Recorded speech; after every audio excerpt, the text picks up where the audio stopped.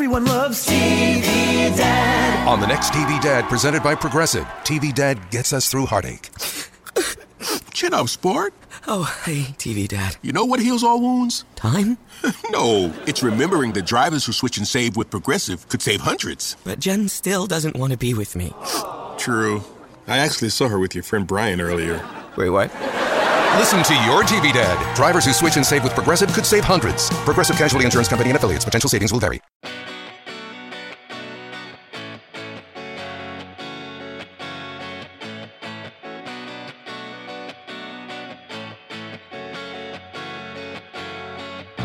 Hello, Alex, Justin.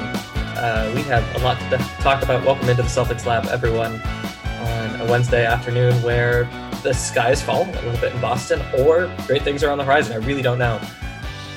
Danny Ainge, president of basketball operations, has retired, and we can talk about if we believe that. Brad Stevens has taken his place. He has taken a promotion, and the Celtics are without a head coach. So let's break it on down. Justin and Alex, how you doing?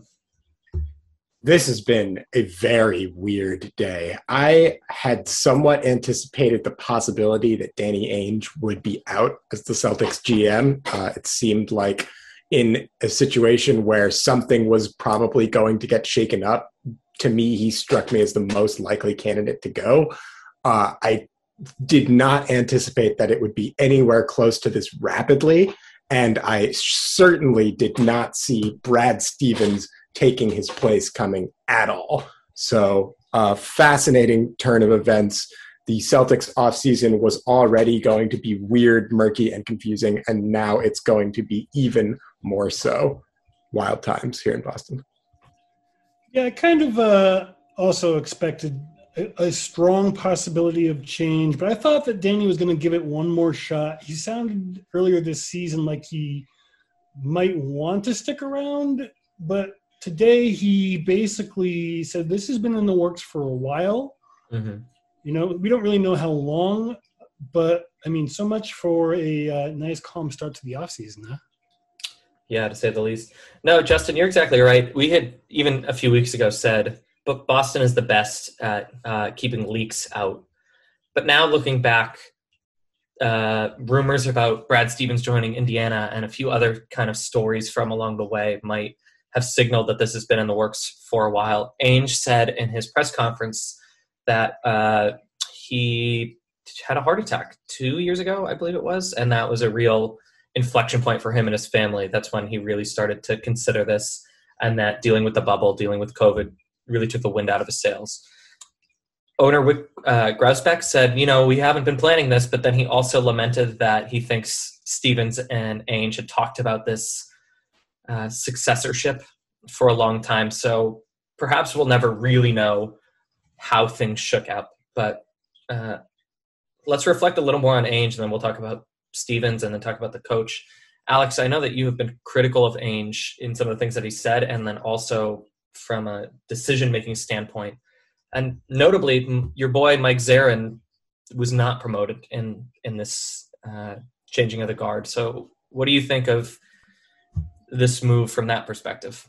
Well, so I definitely have been critical of Danny Ainge, in particular this season, and I want to acknowledge that because the thing is, Danny Ainge has been the GM for a very long time, and ultimately, I think it's pretty hard to look at what he did in Boston between taking a franchise that really was kind of in the gutter when he took over and then bringing it back to championship heights with these massive trade victories for Kevin Garnett, you know, making 3 of the last 4 Eastern Conference finals in large part due to the coup of a trade against Brooklyn. Sorry, revisionist Nets fans. The Celtics won the trade. You can't tell me that they didn't. But there's people saying that they didn't? Yes, it's very dumb.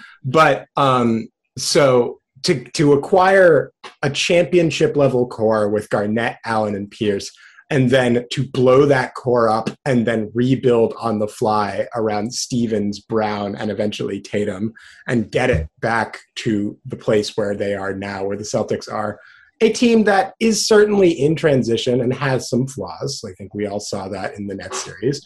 but one that nonetheless has an incredibly bright and promising future. I do think you have to give Danny Ainge a lot of credit for that.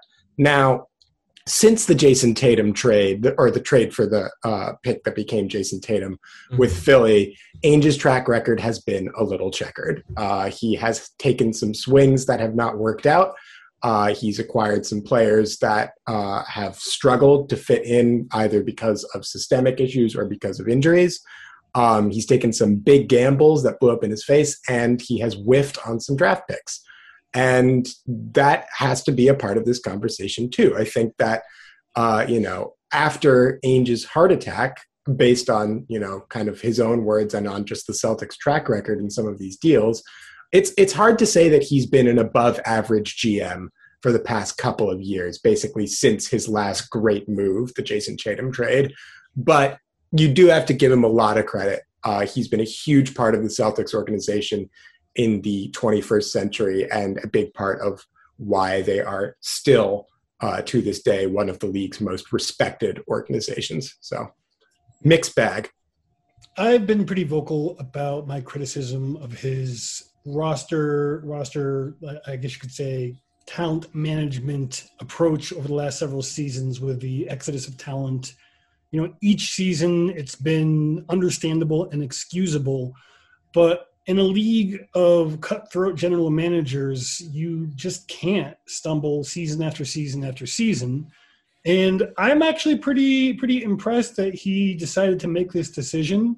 I think that it's always important to move on from a general manager before they really do become a problem. And he was on the cusp of becoming a problem. And I know, Alex, you have a lot more to say about that, but I don't want to. Yeah, I disagree with both of you. It's not fun to, well, I guess it's not people's standard frame to allow for luck in sports. We really want to feel like our players, our coaches have their handle on all of it. But look, the Celtics are really unlucky, perhaps because they got so lucky. Jason Tatum and Jaylen Brown were way better than they were supposed to be. He was correct in trading Isaiah Thomas for Kyrie Irving. I don't know that it's Danny Ainge's fault that Kyrie Irving lied to the entire city of Boston and changed his mind in the middle of his season. I don't know that any GM would have known if or when to move on from Kyrie Irving preemptively. He was correct for not re-signing Al Horford. Al Horford wanted more money. Good for him. He should take all the money he can get. He could have traded him first. Sure. Could have also maybe competed in the postseason if their all-star point guard wanted to. I think holding on to Hayward to the last minute was the right move. I think they were one Hayward injury away from the finals.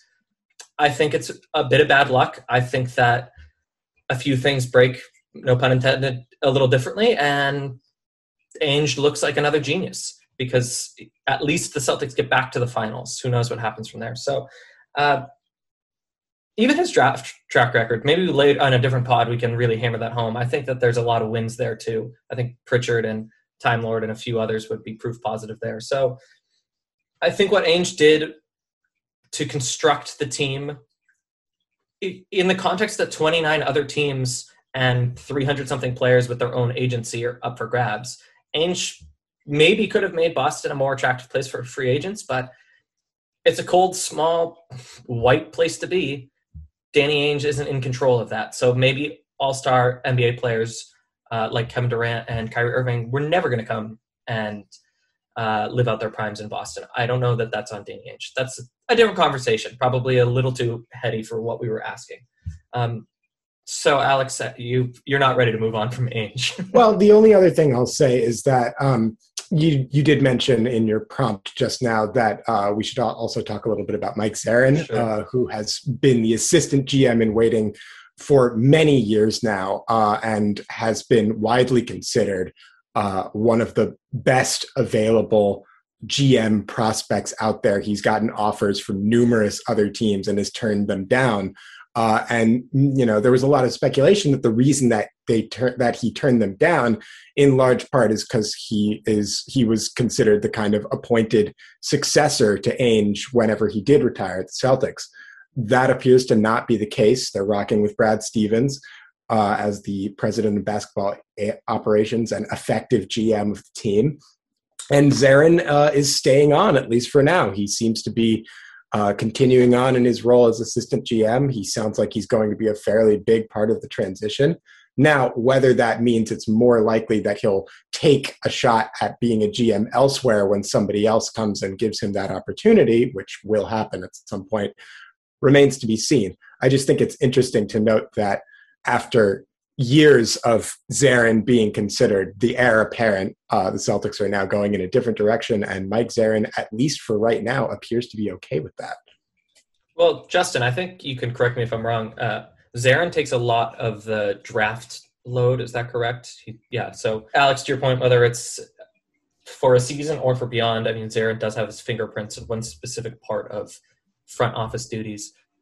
It also sounded like he was pretty happy not having some of the responsibilities that Danny had to deal with on a day-to-day basis, and the freedom to be able to, pop on the Riftsman fundraiser, for example. Like, that's not a thing that Danny can really do. The Right. PR department would probably murder him for that. And, I mean, it's understandable. So Zarin is where he is for now, and Brad Stevens is the new president of basketball operations for the Celtics, which perhaps has been a long time coming, perhaps is a relatively new idea. It wasn't made clear in their introductory press conference that came out today, but you can go read about that press conference over on the Celtics Wire. How are we feeling about Brad Stevens as the head of the front office? I mean, I'm sure we were all equally surprised. I am starting to talk myself into it in a pretty serious way, and I think it actually makes a lot of sense, but I'm curious where your thoughts went immediately and how you're feeling a few hours removed from the news breaking, either one of you. The big thing for me is that this promotion proves that Brad Stevens has developed some pretty serious institutional clout. It sounds like, based on kind of just assumptions born out of today, that the reported offer from Indiana University to become their head coach was probably a little more seriously considered than people might have given it credit for, including myself at the time. And so him turning that down, presumably because he was aware that this was going to be a possibility, really says something about kind of the relationship that he has with Wick Grossbeck and what they think about him. I think it's fair to say that Brad Stevens is probably going to be sticking out the remainder of his contract, barring a complete collapse by the Celtics organization. It's going to be absolutely fascinating to watch, though. So a couple more things on that. Brad obviously has no experience as a GM, but in the press conference today, it was mentioned that Brad has actually been somewhat involved in player personnel decisions.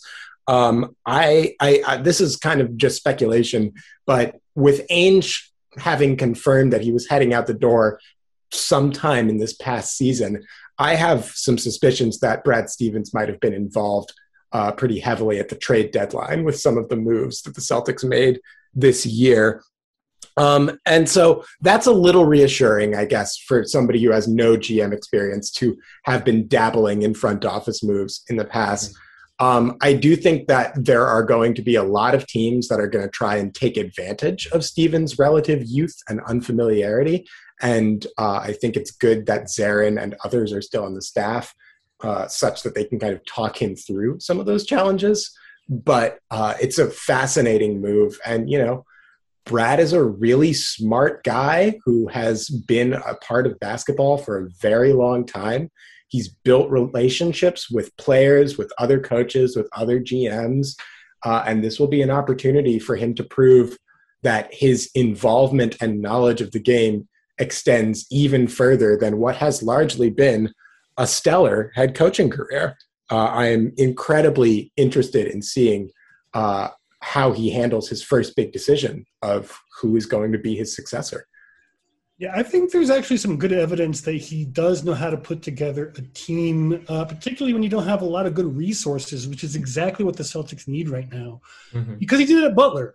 Butler was never a beacon of college basketball until he came there. And he has turned it into a perennial powerhouse long after he's gone there, still doing well in the Big East Conference where they are now located. He elevated that institution. I mean, I'm sure he had help, plenty of help with the recruiting staff and whatnot around him. But part of the responsibility, what you have to do is not just recognizing talent, but delegating to the right people to get the job done. So I think there's some good evidence that there may be some more transferable skills that Brad already has than maybe we might initially suspect. But on the other side of that coin is the opportunity cost. And what I mean by that is by choosing Brad Stevens, there are certain people like Mike Zarin, but also there has been rumors that Masai Ujiri might be out of his current position. Kevin O'Connor is reporting that the Celtics investigated, I'm not sure how much, but investigated trying to steal away Sam Presti. They may have just passed on that because he's neck deep in a very major rebuild with lots and lots of tools. And to be completely honest, as prestigious as Boston is and as good as their roster potential can be, I would be very hard-pressed as someone who likes to tinker with that kind of stuff as just for fun. Yeah. I would be very hard-pressed to walk away from that. So they might have just been trying to save themselves the embarrassment of being turned down. But there's a very real possibility of the people they didn't bring in. And let's be honest, this is a very critical stage. We could be looking at another long rebuild if this next season or so ends up getting botched. I really like the Brad move. First, I hadn't thought of this until, Alex, you started talking. I'm going to choose to believe, starting right now, that Brad Stevens floated the Indiana rumors himself, and that he has the 3D chess galaxy brain abilities to be a GM in this league because he knows how to play the media.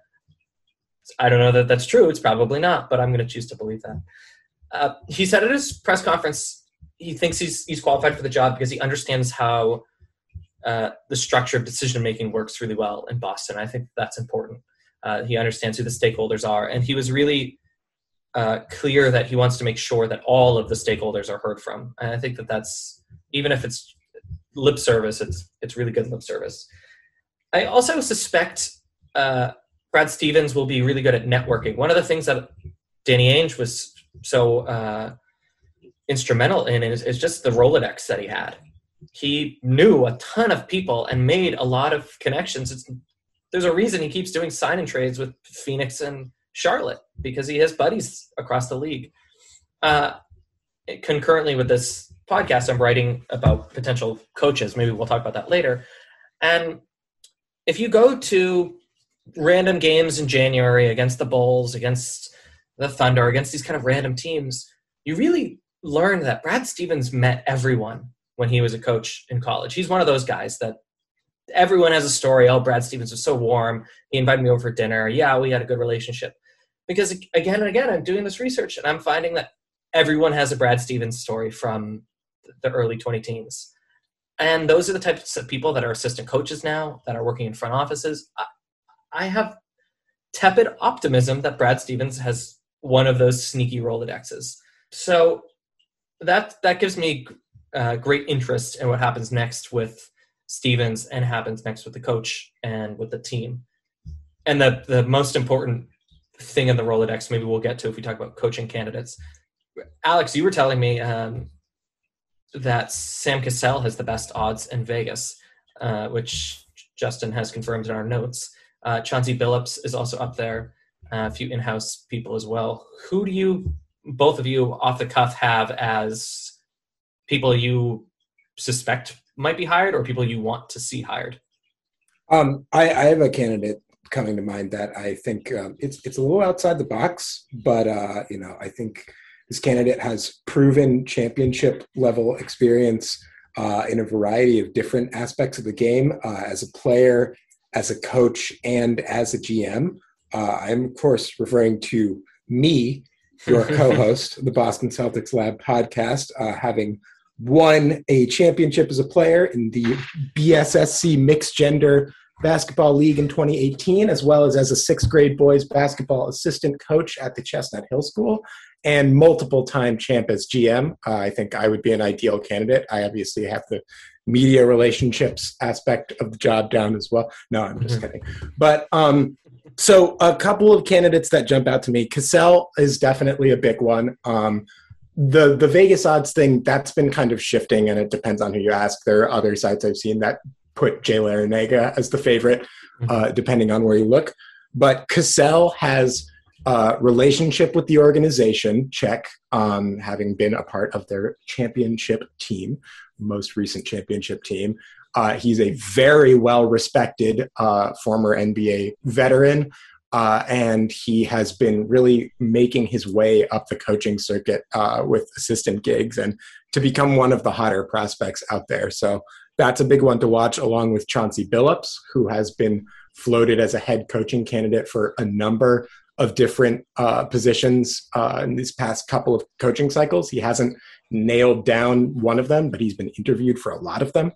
Ime Udoka, former Spurs assistant, is another name to watch for sure.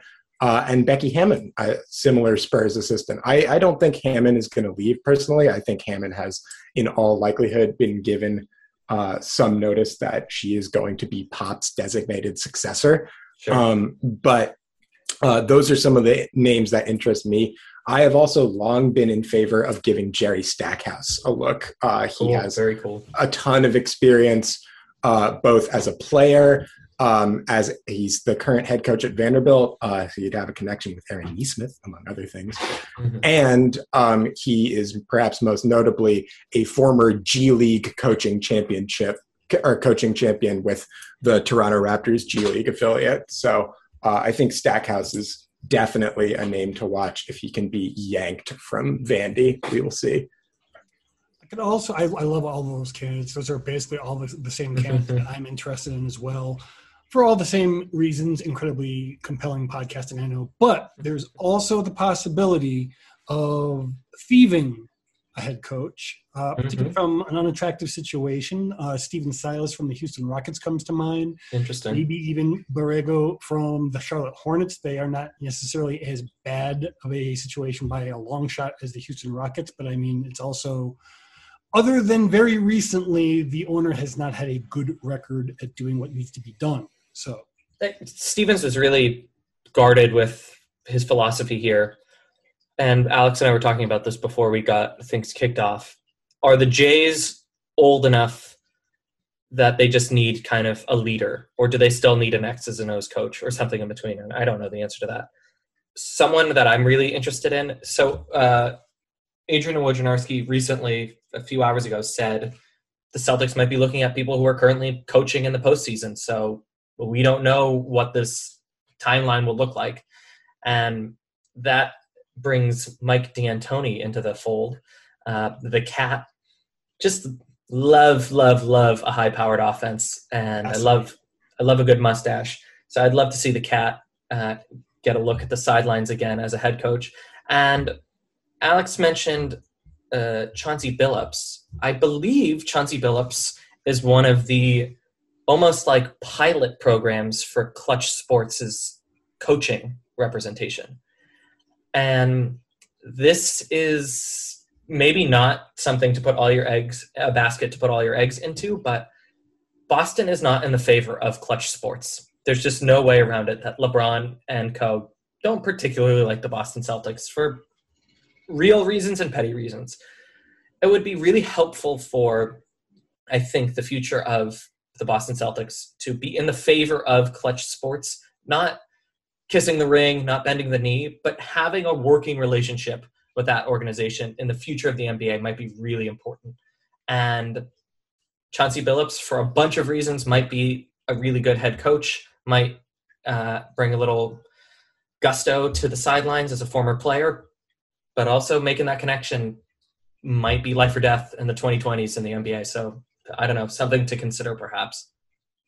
One thing that you just mentioned, Cam, that I wanted to quickly jump in on, sorry, Justin, is that, so you mentioned that hiring a coach, it's going to be interesting considering what is going to be the best way to kind of maximize the talents of Jaylen Brown and Jason Tatum, the Celtics' two pillar stars, who I think, along with Marcus Smart, are probably not going anywhere based off of this hire.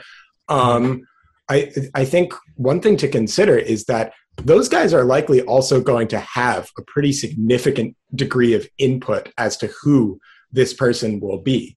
Brad Stevens is new to the job of GM, but has, kind of established strong relationships in the Celtics organization. And arguably the place that he has the strongest relationships with are the players. In particular, the players who have been here for the majority of his tenure, in this case, Marcus Smart, Jaylen Brown, and Jason Tatum.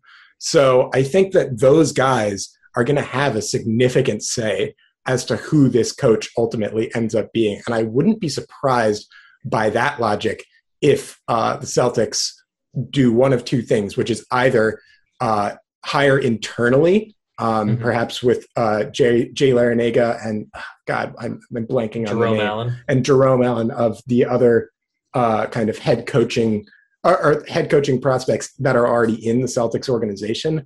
And another thing to consider is that I think it would strike me as very plausible that they would be looking at ex-players pretty heavily, people who have been in the NBA and know what it's like to go through the grind of the playoffs and try and compete for titles at the highest level. So just some thoughts Jason there. Kidd. We could not talk about that. I just spilled my drink. Sorry. Don't need to do that. Jason Kidd, if you're listening, Boston is really cold in the winter, and it seems like you're having a great time in LA. So, Jason, no need to apply here, brother. We'll have our people call your people. Yeah. Well, let's close it out. Alex, you made an interesting assertion that Marcus Smart is safe moving forward. It's worth considering the 2022 free agency class is out of control good. And if the Celtics want to punt on the upcoming season, let the coach get their legs out from under them, perhaps on a slightly revamped roster, and then really retool for 2022. That could be the case. So if it's a freshman coach, a first-year coach, maybe that's all part of the plan. So, Justin, I'm going to put you on the spot. Alex says that Smart is safe. What do you think?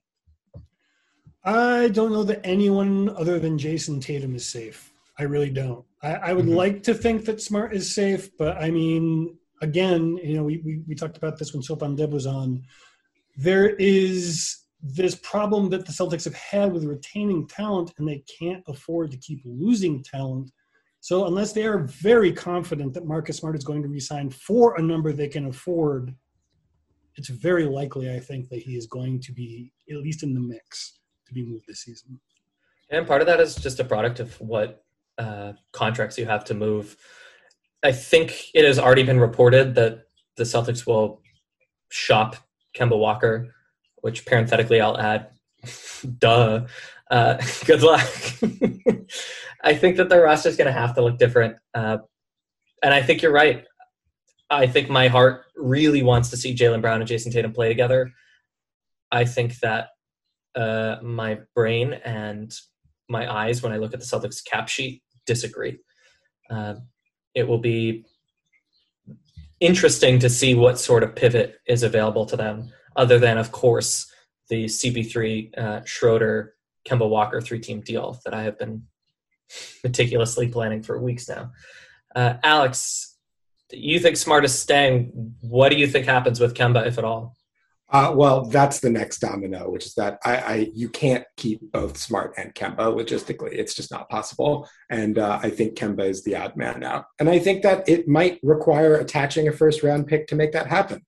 But, if you look at the example of our basketball twin team, the Philadelphia 76ers, who seem to be down when we're up and who seem to be up when we're down, they made a huge move last summer, moving Al Horford off and burning a first-round pick to do it. And the results have been spectacular. They look great. And, obviously the news on Joel Embiid's health is troubling, but prior to that, and maybe going forward, they look like a serious threat to win the Eastern Conference. So I think Kemba is, in all likelihood, the odd man out for the Celtics rotation heading into next year. I think the reason I say Smart is because it would just be such a difficult thing for Brad Stevens in particular, I think, to deal Marcus Smart. Those guys have such a tight relationship and have been together through so many wars. And I think Brad really has come to rely on Marcus as his coach on the floor. So I would just be really surprised if Brad is able to pull the trigger on a deal involving any one of those three guys. But everyone else, I think I agree, Justin, is not safe at all. Kemba, Tristan, I don't even think that Rob is necessarily safe. I would like Rob to be a part of the team, but I don't think it's a guarantee. I think pretty much everybody else on this team has a real possibility of being dealt this offseason. Well, thankfully, we have a number of weeks to get to that because the Celtics also lost a basketball game this week, and thus their season ended. I think we'll let the dust settle, and we can reflect on the season and a podcast moving forward. And certainly we have a lot to talk about the draft and trades and player expectations and coaches and all that jazz. So we will save that for a future date. I'm going to close. I'll put you both on the spot again. I'll give you 10 seconds each. You get 10 seconds to say something from the heart to Danny Ainge and something from the heart to Brad Stevens, and then vice versa. And just because I'm a nice guy, I'll go first. Danny Ainge, thank you for the Big Three Celtics. Thank you for Ubuntu. I really don't think that you handled Kyrie Irving's comments about racism recently all that well, but I wish you all the luck in the world in your eventual run for governor of Utah. That's going to suit you really well. Stevens, good luck. I think you have good instincts. Trust them. If you want to come on this podcast as opposed to going on the radio every other day, that would work well with us. We are all ears and open hearts here at the Celtics Lab podcast, Mr. Stevens. So, Justin, 10 seconds on the clock to Danny Ainge and to Brad Stevens.